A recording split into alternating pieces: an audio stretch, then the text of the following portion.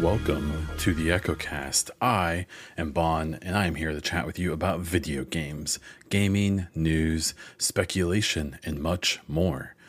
This week, we'll be talking about multiple game showcases and my thoughts about them, issues with the Division 2's new content, possibly a big update from Mass Effect, and seriously, a whole bunch more. This is going to be a long show, probably. A few things before we get into that show. Thank you to the supporter level patrons PK, Manmade Golf, The Dawn, Caged Nephilim, and a special thanks to our producer level patron, Hassan. If you are interested in supporting the show, my other content, and getting some extra perks, please check out patreon.com/BonDiesel. Subscribe to the show on your favorite podcast platform, and if you're on Spotify or iTunes, please rate the podcast. On YouTube, please subscribe to the channel, like the video, and comment down below with your thoughts, questions, or just for the algorithm. All of those things help this podcast get put in front of more people's faces. Okay, gaming news. Ubisoft Forward will be our first stop. So there was a E3 of sorts this week. It was really interesting. I would honestly say that this week was a more notable week in gaming news than even like the actual E3 week or the Summer Games Fest week or whatever you want to call it. It was pretty significant. So let's talk about it. We had Ubisoft Forward, Nintendo Direct, and the Sony State of Play. For the Division fans, we also did have a special stream. We'll talk about that later. I'm not going to talk about every single game and every showcase. I just don't have I need to care about the stuff to talk about it. So while it is gaming news, even if I don't care about it, I'm sorry. So let's start with Ubisoft Forward. That was last Saturday. I'm recording this on Friday, the 16th of September.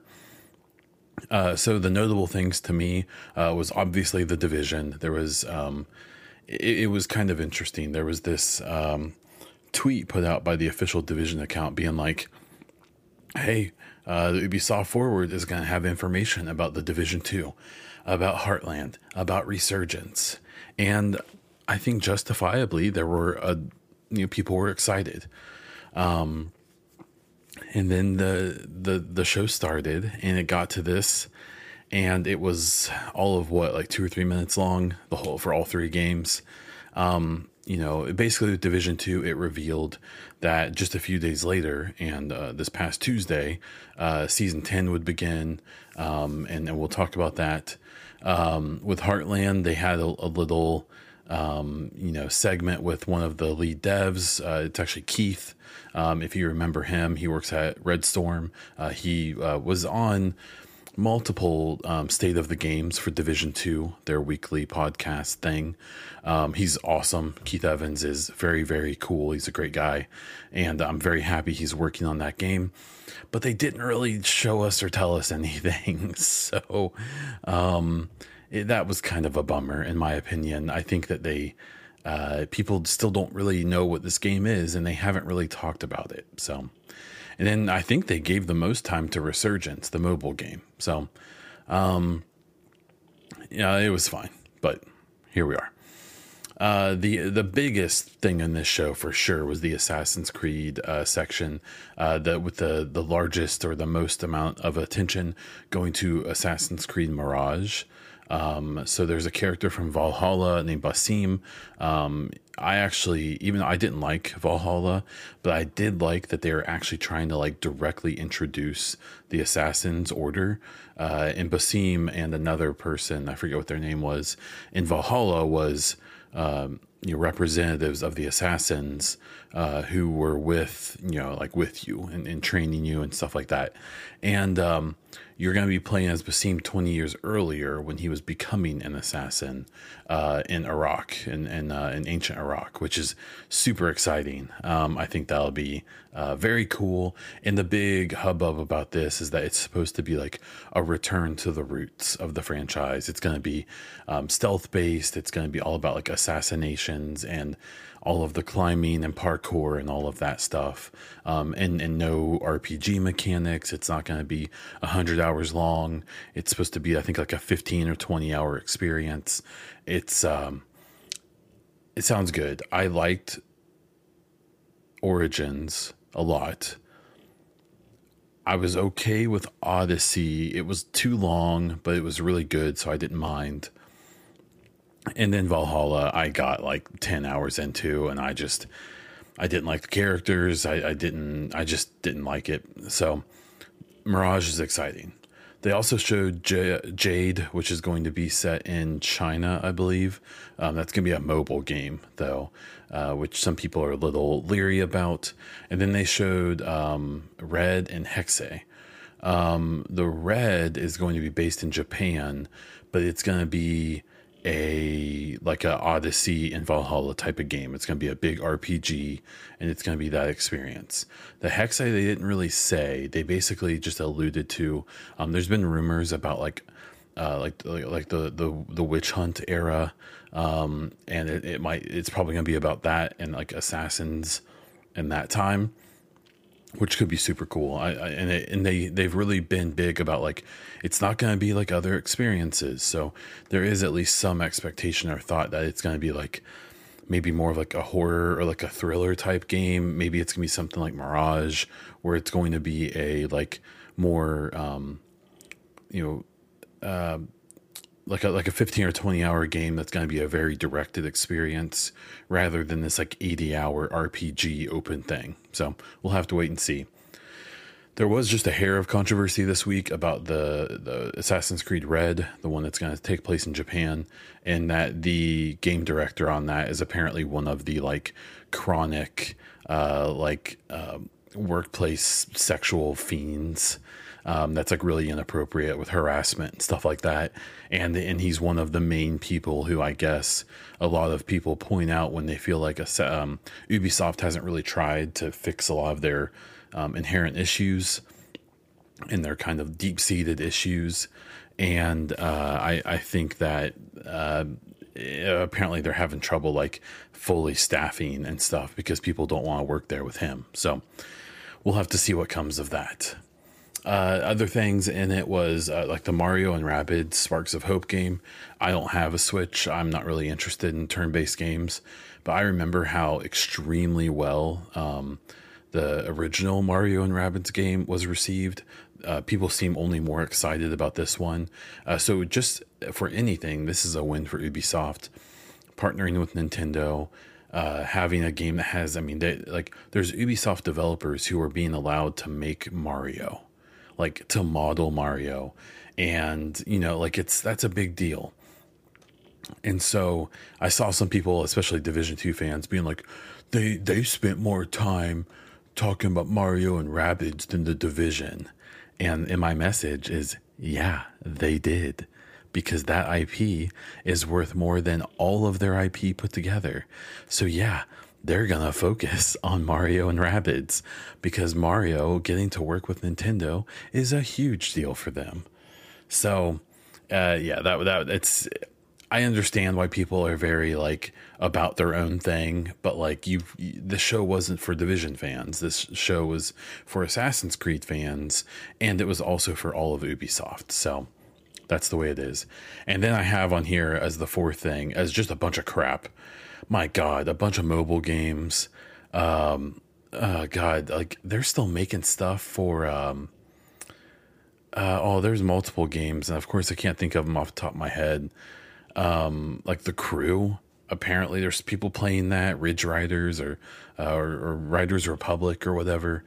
I don't get it. Like there can't be that many people playing those games, but here they are giving them like 6, 7, 8 years of content or seasons, not years necessarily, but So on one hand, I'm like, well, hey, for the probably fairly small number of people who are playing those games, Ubisoft is giving them stuff to play, and that's super cool. On the other hand, Ubisoft is wasting a ton of resources on these things that like no one's asking for. But maybe the people are. Maybe I'm an idiot, and maybe there's an audience for all of this. Maybe the Crew 2 has more active players than the Division 2. I have no idea. Not that that's really a big goal, but still, I don't know. Just watching that show, it just made me like shake my head, and just like it's always a reminder of like they seem like they're trying to get on course with Assassin's Creed. They're letting Siege just keep on printing money, and then they just seems like they're just throwing everything at the wall. Otherwise, they're just going for it, and they don't have I don't know. It seems like Ubisoft doesn't have a direction. It seems like it just has a bunch. I bet there's like 5 or 6 like head honchos there who are just all kind of pushing their own agendas, and I think that's what we see in their output. But I don't know. It was an okay show. The Assassin's Creed thing was great. The Division part was really disappointing.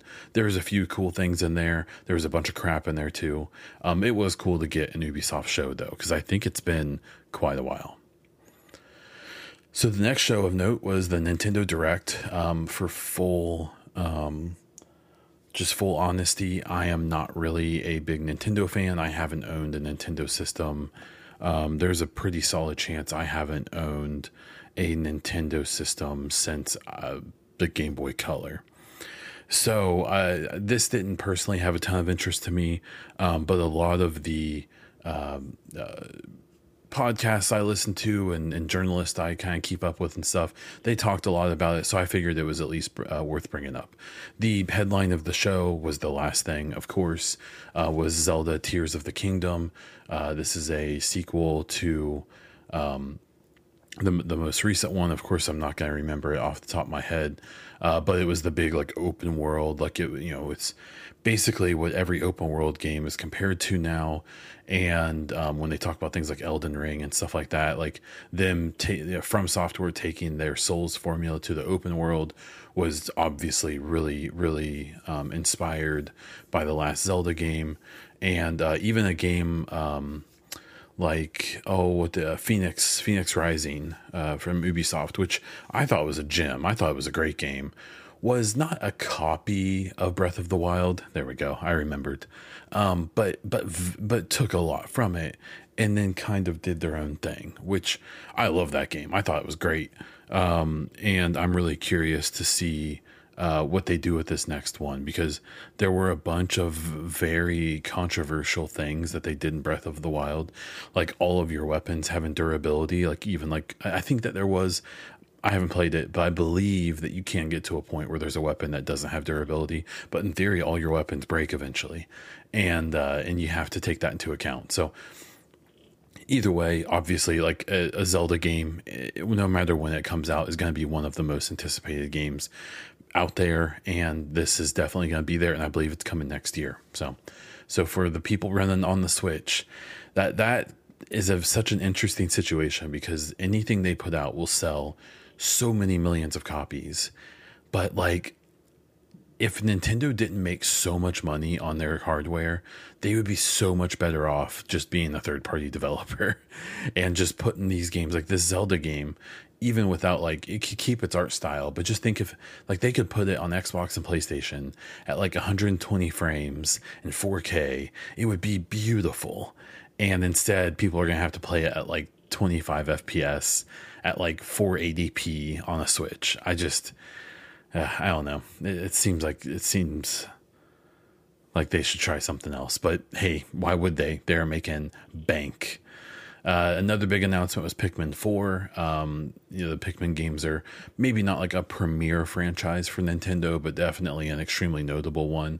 And I think that the timing is interesting, because a game came out on Game Pass and all the other platforms called Tinykin recently, which is essentially a Pikmin clone, but it's getting very well reviewed and people are really enjoying it. I played it for a little while and it was really cool. Not really my style, but A very solid game. So them announcing Pikmin 4 is probably coincidental, but definitely will probably be helped by Tinykin's success, because people are going to want like the OG version of that game. And I think Pikmin 4 is probably going to do that.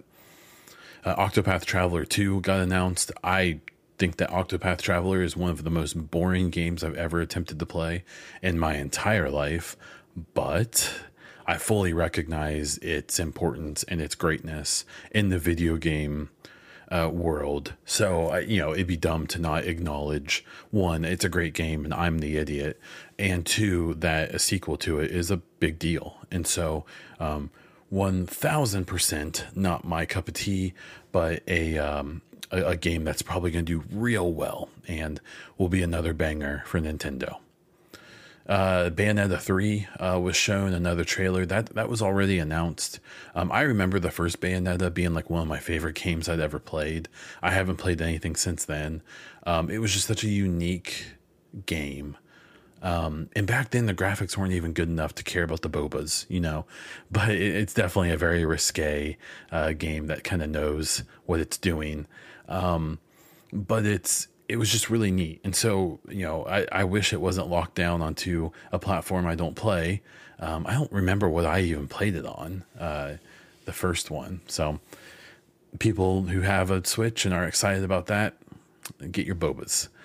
And then finally the GoldenEye 007. So this was a really interesting situation because this had been rumored for a long time, but what's actually happening are two games are being released. The Nintendo one, which they announced here, which is literally, I believe, basically a port of the original GoldenEye game from the N64. Obviously updated a little so the new controllers and stuff like that work. And it's going to have... And so this is a really interesting thing. Actually, I'll wait. It's going to have online play, but I will explain why it's not really online. It just kind of is. The other thing that's happening is that a remastered GoldenEye game is also releasing on Game Pass on the Xbox. So they're two separate games. They aren't the same SKU. Like they're two different games, but they're going to get released at the same time. If you're younger, you may not remember this. I barely remember this, but there was a time in like the 80s and 90s when you had like 7 different consoles or platforms, and none of them had the same specs, and some were much more powerful than others. So you would have games like, I think there was like a Teenage Mutant Ninja Turtles game that would get released on all of the platforms, but they would literally be developed by different developers. They'd be completely different games. Or another good example is you have a game that would get released in the arcade and on like a console, but they'd be two completely different games. They have the same names. They may even have the same basic premise and share like art styles and stuff, but they would be two different games. And often one was really good and one sucked. And that maybe depended on your personal preference. And that's kind of what's going on with GoldenEye. Now, what's wild is that the Xbox version will not have online play. It will have 4-player co-op. So you can do like 4-player like you could on the N64 and do a deathmatch on one screen, but you can't do it otherwise. But the Nintendo version will have online play, sort of. And the way they're doing it is what it's essentially going to happen is when you do the multiplayer, I assume it'll be a player host. And then the 3 other people who load into the game will actually, you won't have your own screen is what people think.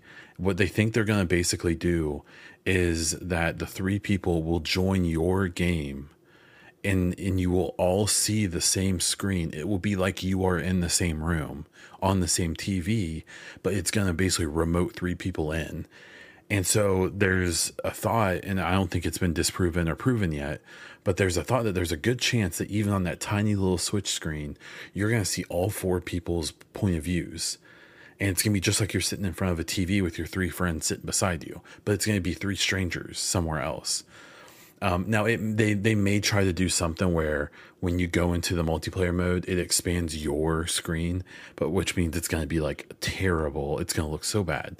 But yeah, the predominant thought is that it's going to be like kind of like rigged up multiplayer, which is really interesting. And considering how renowned Nintendo's online is for being bad, I'm really curious to see how that works out in the long run. Okay, so Sony State of Play was the final big show this week. I didn't find it to be all that notable. I'm also not a big Sony fan, but I am a fan of games. So they opened it up with a Tekken 8 scene or a little cinematic. It looked super cool. It looked great. Later on, they kind of came out and they're like, that was a in-engine trailer, and it was all running like real time, not pre-rendered. And like that was cool because it did look very impressive. But like at this point, that's kind of the norm. I'm fairly certain. I think most games are doing that. So it kind of, I feel like sometimes Sony has kind of a habit of like, they kind of remind me of Apple a little bit, where they take like kind of mundane things and kind of act like they're like revolutionary. But that's fine. It doesn't hurt anyone. I'm sure Tekken 8 is going to be super, super good. The headline of this show, obviously, was God of War Ragnarok. I honestly thought it was a pretty lame show until the end when the God of War Ragnarok came on, and probably had the best trailer a game has ever had, or at least in the top 5 or whatever. Even if you're not interested in it, I love the original God of War games. I have no interest in playing the 2018 one. I know it's like a masterpiece, but I just hate that like super low, what's it called? Just that super close angle over the shoulder. Like that's not God of War. I've watched the videos. I've seen the story summaries. Like I know it's a great story. People love it for a good reason. Not hating on that, but the actual game, I hate that tight angle. Like it's so claustrophobic. And so it looks like the new one's going to be the same way. So I'm not super interested, but that trailer was bonkers and pretty justifiably has people pretty hyped. I do think it's kind of weird that there's so many people already proposing the whole like, well, is it going to be Elden Ring or God of War? Because God of War is not out yet. I'm sure it's going to be extremely good. But as I've seen a lot of people bring up, and I think I've talked about it before, it's going to be the sequel to a masterpiece. And it's going to try to do a few new things. But I doubt it's going to be like, oh my God, this is the best thing that's ever happened. But maybe it will be. Like, that's the thing. The issue is, and the reason I always have such trouble with the idea of making a platform exclusive game, especially a console exclusive, a game of the year, is because if it's like a multi-platform game like Elden Ring, there's no homerism about it. Everyone has it, so everyone can love it or hate it. But with a game like God of War, if it comes out and it's like a good game, but doesn't break any big boundaries, and it's just like a solid like 8.5 out of 10, all of the journalists and creators and fans who have PlayStations are going to rep it 10 out of 10, even if it's not. And then a lot of the people who aren't part of that ecosystem are going to pan it or just not care. And so no matter what, you aren't going to get an honest read on that game the way that you will get a more honest read on a multi-platform game. So whenever those discussions happen about like game of the year and stuff, like I will argue until I'm dead that the God of War 2018, no matter how good it wasn't as good as Red Dead Redemption 2 in 2018. And there's no way it should have gotten, from a technical point of view, even from a narrative point of view, from a gameplay point of view, I refuse to believe that that game was actually better. But I think it got that boost from being an exclusive and from, I have noticed, and this is very anecdotal, that it seems like a lot of games media are Sony fans. And there's nothing wrong with that. I think that's super cool. You like what you like. Sony's been kicking ass for years. If you're a journalist, you're probably excited to play a PlayStation exclusive, and you're probably not excited to play Crackdown 3. Like, I get it.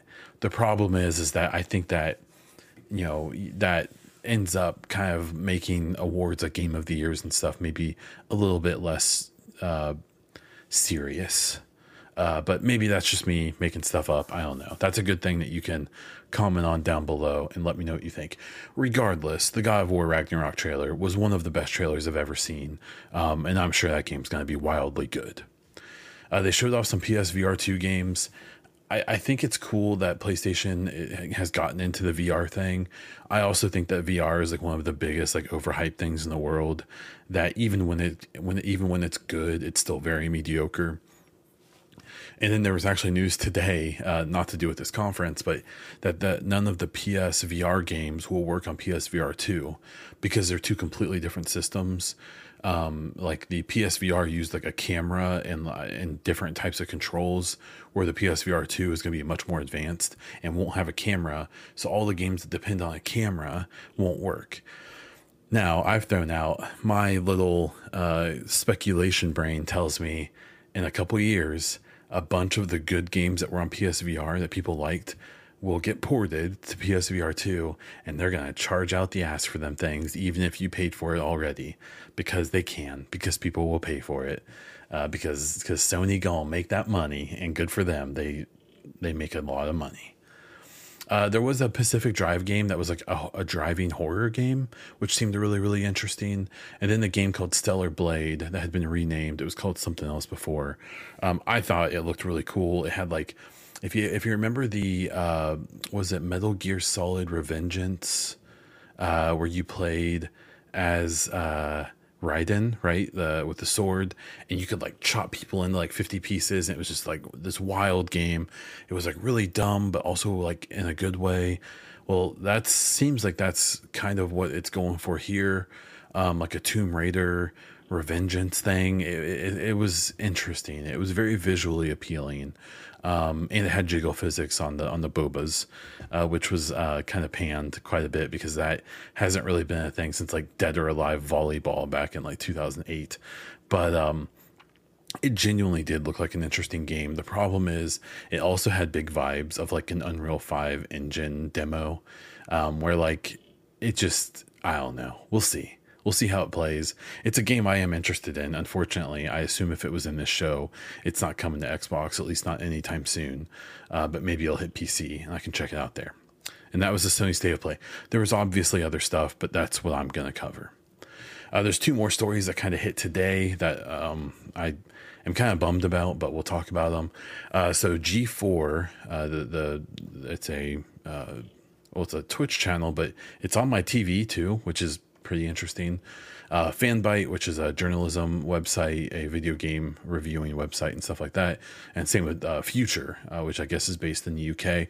I haven't heard of them, but they all got hit with pretty big layoffs. I don't know much about G4 or Future, but I do know the Fanbyte. They're owned by Tencent, and this was a moment of, it seemed like there was kind of a panic move by Tencent to significantly shrink Fanbyte, and now a bunch of people need jobs. It bummed me out because I'm a big Kinda Funny fan. So the Kinda Funny podcast and family, they have a whole bunch of podcasts they do, and I enjoy almost all of them. And for a while, a guy named Imran Khan was on there pretty often while he was finding a new job, which was Fanbyte. He, it seems like he was doing well there. I think he was their chief editor, and now he just got laid off again. So that's a bummer. Hopefully he'll get to be on KF a little bit. But we'll have to wait and see. I assume they'll have him, but I don't think Kinda Funny for a lot of people is a full-time gig.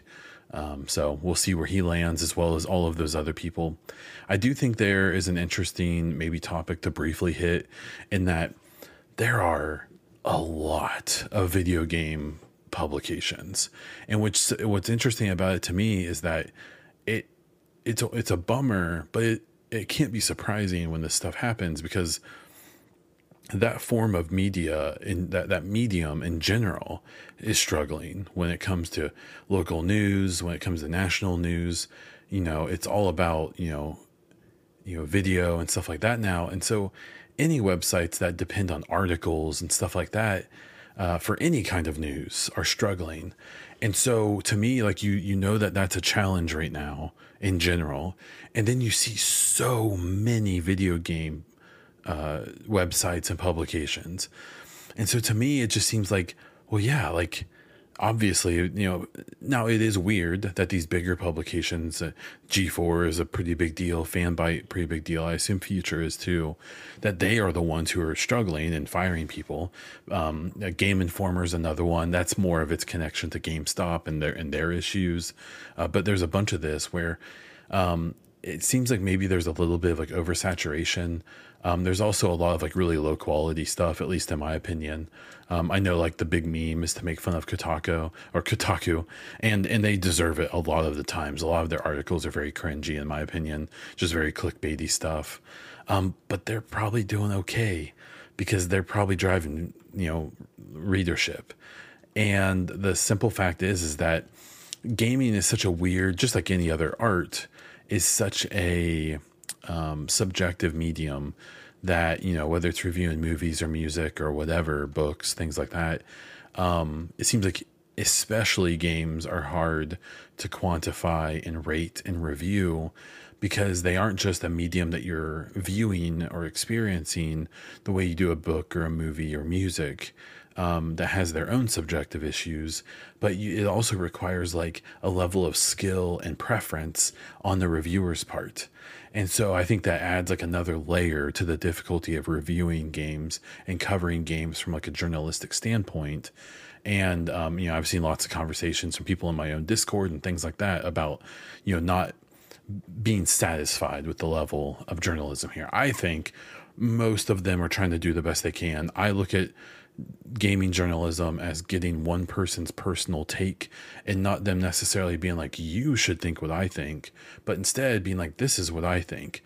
And the way I've done it is I've tried to find 5 or 10 reviewers who I've figured out have like a similar taste to mine and really give a lot of weight to them, but then also try to get other takes as well that I'm maybe not as big of a fan of. But yeah, I mean, beyond all of that, the layoffs suck. People's livelihoods being messed up sucks. Obviously I hope these people are able to find new positions doing something. I'm sure it's probably not super easy right now. I saw some people being like, well, they should just like start their own YouTube channels and podcast and stream and have a Patreon and stuff. It ain't that easy, man. It really isn't. A lot of these people have at least some connection in the industry, so it might help a little bit. But a big thing I saw on Jeff Grubb is a podcaster and kind of media gaming personality I really like. And even he talked about it like he can't give advice to people because the way he came up doesn't exist anymore. He came up on like AOL chat rooms, in video game chat rooms, and he got to know people, and then they ended up all getting each other jobs in the industry, and now that's all of these people we know about is people who found their way that way. And you can't do that today. It's not how it works today. And there's more people than ever trying to make it. It's difficult. And so I feel bad for these people, and I really hope that most of them can land, or I hope all of them, not most. I hope they can all land on their feet in some capacity. Then the final story was something that hit like just a couple hours ago before I recorded. Gamers Nexus put out a big video that was breaking some pretty huge news in the PC hardware and gaming universe, where he had an exclusive story after meeting with the upper echelon people of EVGA, who's a big hardware manufacturer, who is saying that after this current generation of GPUs, they will not be making GPUs anymore. And that's the 30 series, not the 40 series that's coming. The 30 series, and they're done. And that's all that operation's already ramping down because the 40 series is about to come out, and EVGA is trying to keep enough like hardware and stuff around for like returns of their hardware and stuff. So, it's pretty big news. I have to imagine EVGA, I don't know if they sell the most GPUs of all of the NVIDIA related companies, but they certainly sell the best in my opinion. They definitely, in my research and my personal experience, I've had 4 NVIDIA cards at least. I've never had an issue with one of them. So I'm honestly bummed. They are my favorite. They're my GPU company of choice, and so I don't plan on getting a new GPU anytime soon. But them leaving the market is huge, and they are citing that they're having issues with just NVIDIA kind of jerking them around and being just not a very good partner. And so they're willing to give up 80% of their revenue. That's how much of the money that EVGA makes off of GPUs. They're gonna give that up. So unfortunately, much like the last story, that probably means a whole bunch of jobs are going to be lost. And they claim they won't fire anyone, but at some point, probably at least half of their staff is going to be redundant because they were there to work on GPUs. So that's going to be a very interesting story. If you go check out the video at Gamers Nexus, when you do get a feeling that this almost feels like it's like the EVGA like president kind of throwing a fit and being upset about something. And so something tells me that maybe one day this won't be true anymore. This may be a temporary thing, but that is not the way they're talking about it. And I've learned that you take people at their word until you have a reason to believe differently. So okay, so that's the general news. Just a quick reminder that if you are enjoying this podcast or any of my other content, please consider supporting at patreon.com/bondiesel or by subscribing over at twitch.tv/bondiesel. Okay, so we have some Division and Mass Effect news. Both are pretty notable this week. For the Division, we had a Season 10 live stream. So on Monday, this last Monday, the day before Season 10 dropped, they did a bit of a stream. I'm going to be totally honest. It was pretty redundant, in my opinion. They gave some good info, and they answered some questions, and that was all cool.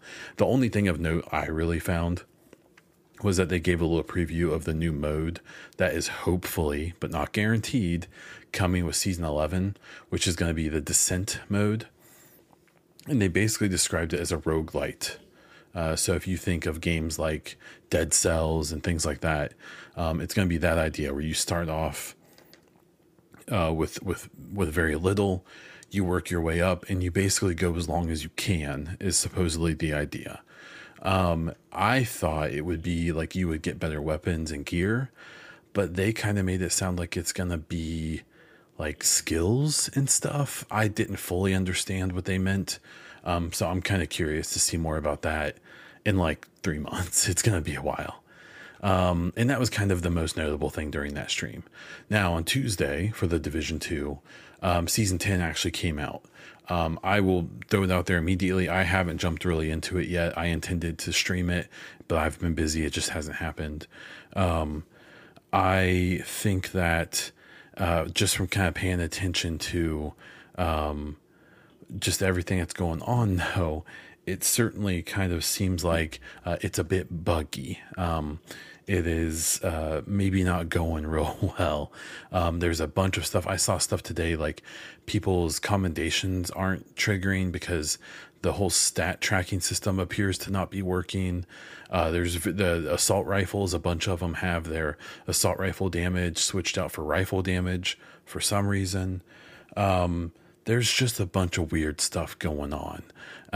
And I've been really optimistic and tried to be very glass half full about the Division in general as a franchise, and especially with the Division 2 and what they've been trying to do and stuff like that. But this is pretty bad, and it's especially frustrating because this is a really content light season, whereas like last season had a new mode. Next season will probably have a new mode and things like that. This has like some new guns and gear, and they added some more difficulty levels, which are all notable things, but they're pretty minor in the big scheme and the big scope. And the fact that it's like an even more buggy release than normal is just rough. And then like I noticed they still haven't fixed like the two guns that came, the TKB and the GR9. I think they didn't fix their models. Their attachment points are all jacked up. Their skins are all screwed up still. It's frustrating. And And I'm not going to jump on some train of being like, oh, they're idiots, blah, blah, blah, because that's pointless. I do get frustration because this is a patch that kind of seemed like it should have been pretty tight because they weren't really putting a ton into it. At least in my opinion, that's my take. And yet still it was pretty bad. So I'm kind of hanging a little bit to see if any of the bigger issues are fixed pretty quickly before I jump in and do the manhunt. I am excited about the manhunt. It seems like the story is going some cool places. So I am excited to experience that. But that's kind of where I'm at. Okay, Mass Effect news. Actually, two really exciting things. So the first one just happened a couple hours ago as well. Mike Gamble, who's the director of the whole next game, doesn't tweet often. He is very quiet, like literally like maybe every 2 or 3 weeks, maybe once a month, he says something. And sometimes it has nothing to do with the game. Today, it has to do with the next game. So his tweet reads, quote, "Had an absolutely wonderful week with the leadership team on the next Mass Effect game. The energy was incredible, and it was really awesome to see everyone show their passion when they presented." That's all it was. So what that insinuates is that they must have had some big, like, all hands on deck meeting, I assume today, and maybe this week as a whole, where if I had to go completely speculation, completely guessing, they're probably maybe real deep in the conceptual phases of the game, and all of the different leads, all of the different directors came together and they kind of showed where they're at, their ideas, what they are working on. So you're going to be talking about people like from the narrative team saying, okay, well, here's what we have, here's what we're thinking for the story.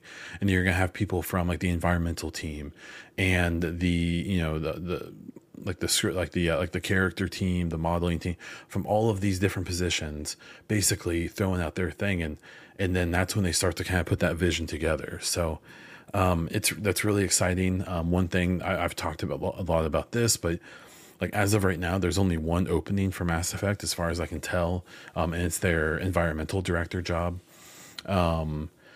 Everything else has been filled. At one point or another over the last year or so, there's been like 5 or 6 director positions open, and now they're all filled beside the one. And there's been a bunch of other side job, like lower level jobs as well. And as far as I can tell, they're all filled. So stuff like that is really exciting. Like stuff is happening. I suspect that it wouldn't surprise me at all if today was a big deal, because around now is probably when they would start preparing stuff for N7 Day. So if they're going to do a trailer, if they're going to do some type of drop of some kind of significant info, a meeting like today, like what he's talking about, this like all hands on deck thing, would be pretty important, because they don't want to show anything that isn't like the direction they're moving. So yeah, exciting in my opinion. Very cool. Nice to hear. I am going to do like a separate video about this, a real quick one, just to kind of give my thoughts on it more in depth. But I did want to talk about it here because it's anything. I don't expect a lot of info. I think we might get something cool on N7 Day this year, here in about a month and a half. But I really think the next year is going to be very focused on Dragon Age and Dreadwolf, because I think that's going to come out about a year from now. And they probably don't want to compete too much with themselves. And then I suspect after that comes out is when they'll start pushing Mass Effect a lot more. But we'll have to wait and see. The second thing here with Mass Effect was really kind of a not really that big of a story, but something I felt like was worth mentioning. Mark Dara, the former BioWare dev, put out a video called BioWare, The Golden Age, kind of talking about this whole thing among the gaming community, about talking about this window that BioWare had where they made all of these incredible games, from like Mass Effect 1 to Dragon Age Inquisition. And he kind of delved into that. But something he said that was really interesting towards the end was talking about true sequels, and how true sequels to games are kind of looked down on because you're rehashing, you're building on a previous, like you aren't making something original. But then he talked about how important true sequels can be and how they tend to be very successful. And he specifically mentioned how Andromeda was not, he was the lead on Andromeda.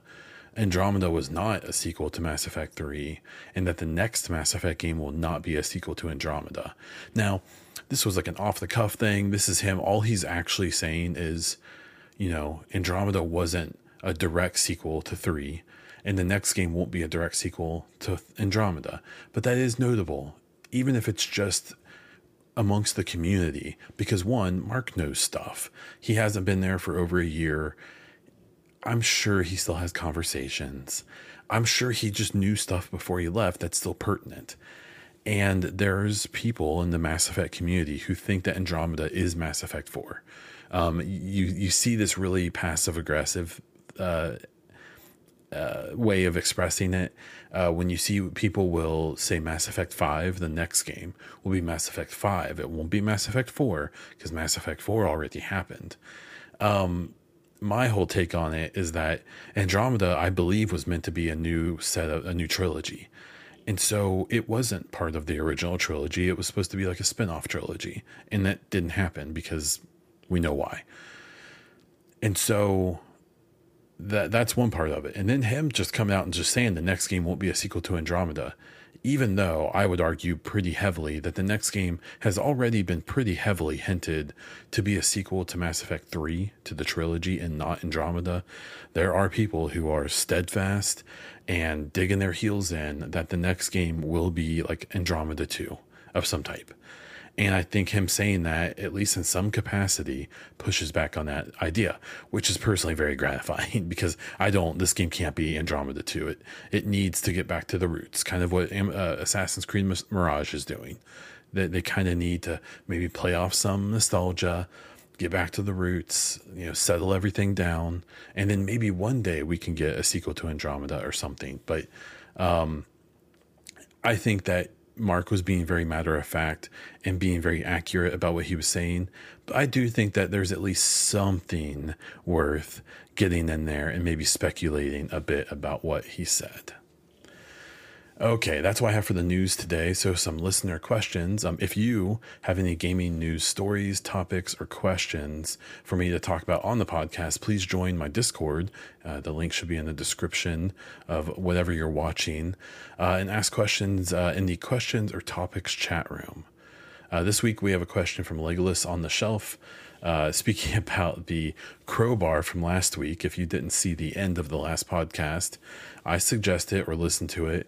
My wife thought someone broke into our house, and I ran away from the podcast mid-talking and grabbed a crowbar and went downstairs to investigate. And it was a bit of a ha-ha funny once we realized it was our printer making noise. But Legolas says, which video game weapon would you like to own in real life? Personally, I love the shotgun from the original BioShock. I mean, I'm sorry. There is one answer to this question, and it's the gravity gun from Half-Life 2. I'm done. That's it. There's no other answer, because it's just so OP in so many cool ways. Yeah, so that's my simple answer. I don't even have much of an explanation. If you haven't played Half-Life 2, then you need to, and you'll understand. It's pretty dated at this point, I suspect.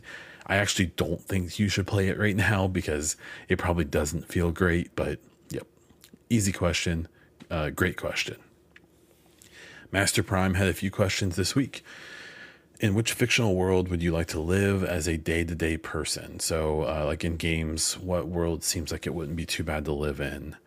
I think being a wealthy person in basically any of them would be cool. So let's say, should I be lazy? I'll be lazy.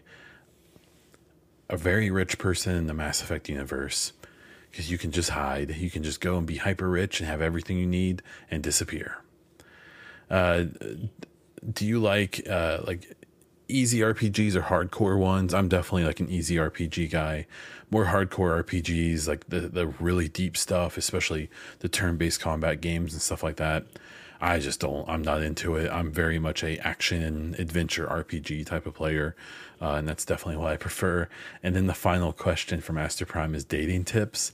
I think that this was kind of a joke, and it might as well be. I've been with my wife. We started dating in 2010, and it's I was like 21 or something.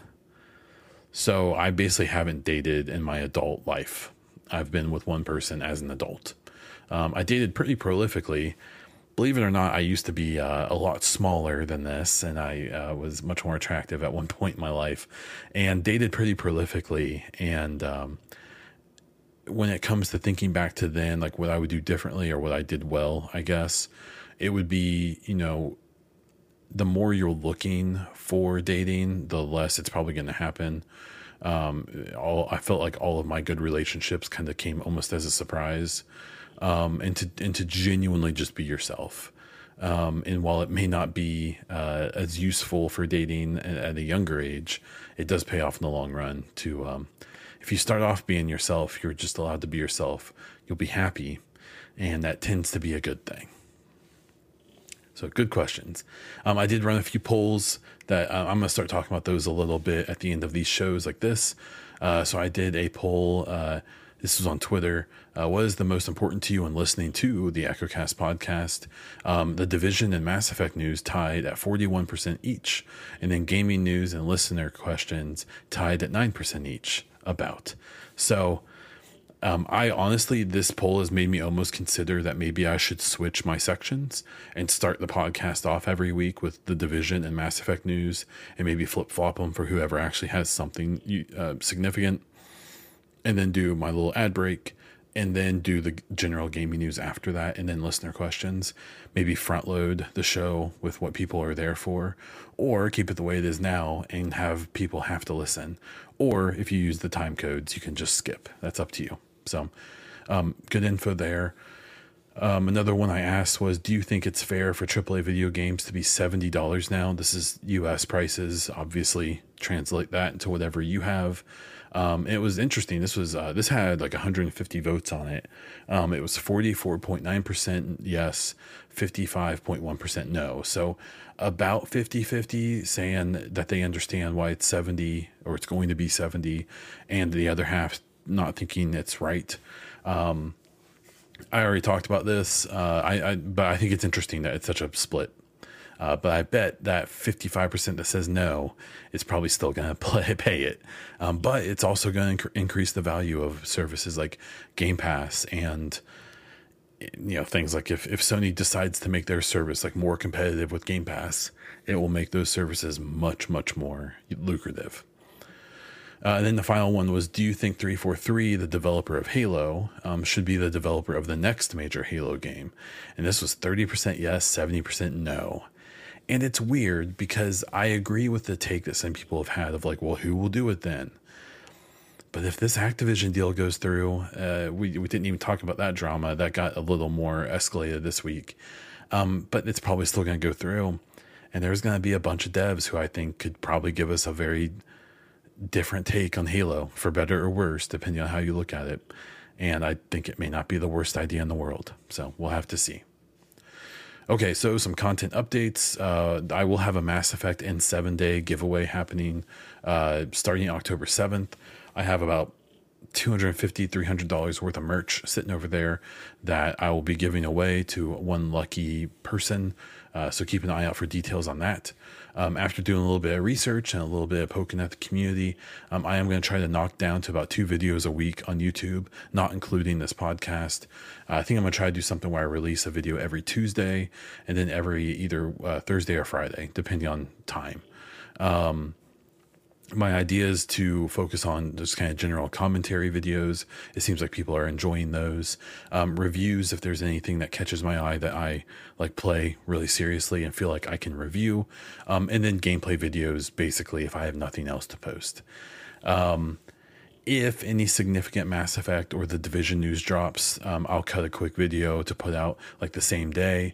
But I still want to stick to those two like more significant videos a week. Like as soon as I finish this, I'm probably going to record a video for Mike Gamble's tweet. It'll be like 5 minutes, but it'll still be to just kind of do that quick. Like, hey, in case you didn't see this, here's my thoughts on it. So thank you for those who gave me feedback on the YouTube thing. I had mentioned last week that I had gone almost a whole month with posting a video every day, and it didn't really help anything. And in fact, I think I ended up losing subscribers. So, it was worth a shot. And then the final thing here is I will be showing, if you're a patron or you want to be a Patreon supporter, I do have a little graphic that I've made up that will be at the beginning of all my videos to kind of give some visual recognition to those who are willing to kind of help me financially and help me kind of justify the time I spend on this stuff and upgrade my rig and upgrade my software and upgrade my camera is the big one I want to do. And if it ever gets big enough, I would love to use the money to go to like E3 or something like that next year. So there's a little added bonus that I do have a little graphic that you can get your own little shout out. That graphic will not be on gameplay videos or Twitch VODs, just because the way I do those, it wouldn't make sense. It would be overly difficult to do that. So there's the content updates. We're going to wrap this baby up. Please subscribe to the show on your favorite podcast platform. And if you're on Spotify or iTunes, please rate the podcast. If you're on YouTube, please subscribe to the channel, like the video, and comment down below, even if it's just to help the algorithm. You can find me all over the internet as Bon Diesel, including on Twitter, YouTube, Instagram, or over on Twitch. If you're interested in supporting the show, my other content, and getting some perks, please check out patreon.com/Bon Diesel. That is all I have. Thank you so much for listening. Until next time.